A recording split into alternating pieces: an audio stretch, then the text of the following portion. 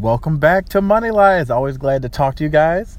So today we're just going to do a brief little continuation of yesterday, trying to go into shares a little bit more, and then going to try to wrap up this week with a few more things. We'll dive back into investing later on, but just want to give you an idea. So now that you finally bought your first stock, don't know what it is, don't even care if you actually bought it, if you're just following it, congratulations. You are now an owner. So now you should walk into the building, stamp your foot down, and let them know this is my house. Okay, you can't do that.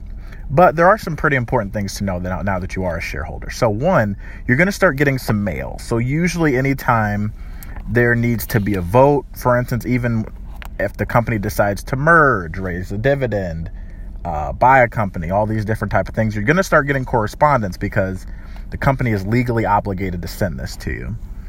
Other important things to remember is that this stock is almost like your baby. So with that, your stock has some pretty important days that you're going to want to remember. So depending on what stock you chose, I'm going to just use Ford because it's pretty straightforward. It's a car buying stock. I mean, not car buying, automaker. So people kind of understand that business.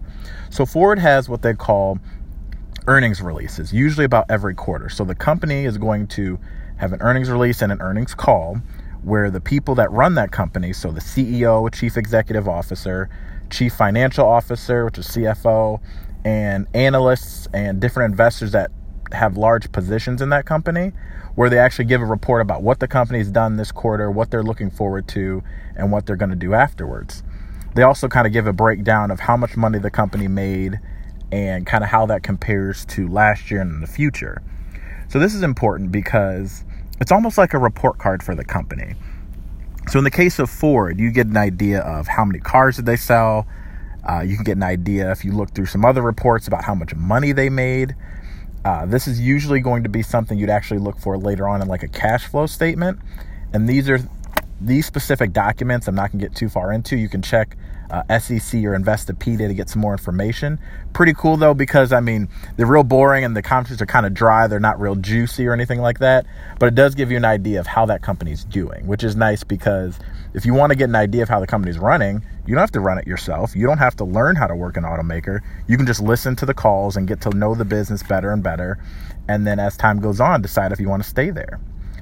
One of the other cool things is that you can obviously, that affect your stock now that you're invested, is the financial news. So you'll notice that like CNN Money, Fox Business, there's all these talking heads. There's people that own hedge funds, which are specifically people that are wealthy trying to invest money in case the economy goes down. So basically they're trying to protect their money and put it in investments that you and I can't access because we're not millionaires and billionaires yet. So these people are actually also talking. Then you have like analysts, you have banks, all these different companies talking about how they think one company will do versus another. That is actually one of the biggest things that affects your stock. So for instance, two things can make Ford go up and down. Ford could sell a buttload of trucks. It might just happen that the CMAs designate you're not country unless you buy a Ford truck. So everyone goes out and buys one and the stock could shoot up that way because they sold so many trucks. Or it could be rumors. And obviously I'm not going to get into any drama, but we all know rumors are powerful. And so maybe Ford is about to buy out some company in another country and expand their market. Maybe Ford's CEO is about to leave. So these are all these type of news you'll find on like Yahoo News if you're looking just for a place to get more information. Mentioned Investopedia a lot of times, but usually Yahoo, Google Finance, things like that are a place where you can get news aggregated from a lot of different places. So that's also going to move your stock. So now you get to get excited as well because since you own Ford, Ford pays a dividend. Right now it's May 30th or so. They pay roughly about 5 to 6%. I'm not looking at it right now. So what that means for you is that if the stock price is $11, the yield is 5% of that $11. So for every $11 you give Ford, invest in Ford stock, you're going to make roughly about 53 cents or so. And so the yield goes up and down with the stock price, but the amount they're paying is flat. So for instance, they're paying 50 cents. And based on how the stock price goes, that makes the yield go up and down. So for simple math, let's say Ford is $10 and they pay a 10% yield. That means at the end of the year for owning Ford stock, you're going to get $1 back. Pretty sweet, right? You get $1 just for sitting on something. So the nice thing is you want to see companies like that. Check out the companies, make sure that the dividends are covered the way you want them to be, that the company is not paying out a lot.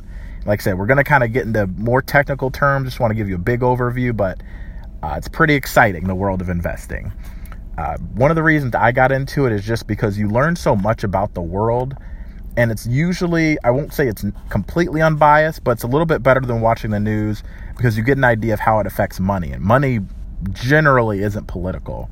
So, I mean, you get the idea of one of my favorite stocks kind of still is Roku. And I was very interested because I'm like, oh, they do streaming. And then you learn about how they're all over the world, all the different types of things they're trying to do, how advertising works. I also invested in Facebook just to get an idea of like, how does that company work? How many users do they have? What do they do with all that data? So, I mean, I definitely am excited for you all. Investing is not only a way to make money, but also learn about different things that are happening in the world, different trends. It's super exciting. And as we go forward, I'm going to kind of use this model, this thing that we've been talking about with owning a business, and then also watching, like I said, the cash flow statement and all those type of things. We're going to kind of go into that as we talk about how to manage your personal finances. But just wanted to give you a little summer tidbit. Don't want to overwhelm you too much. But like I said, if you have any comments, questions, definitely let me know. Love to help, love to educate. And I'll be giving you guys another episode coming up shortly. Have a great day.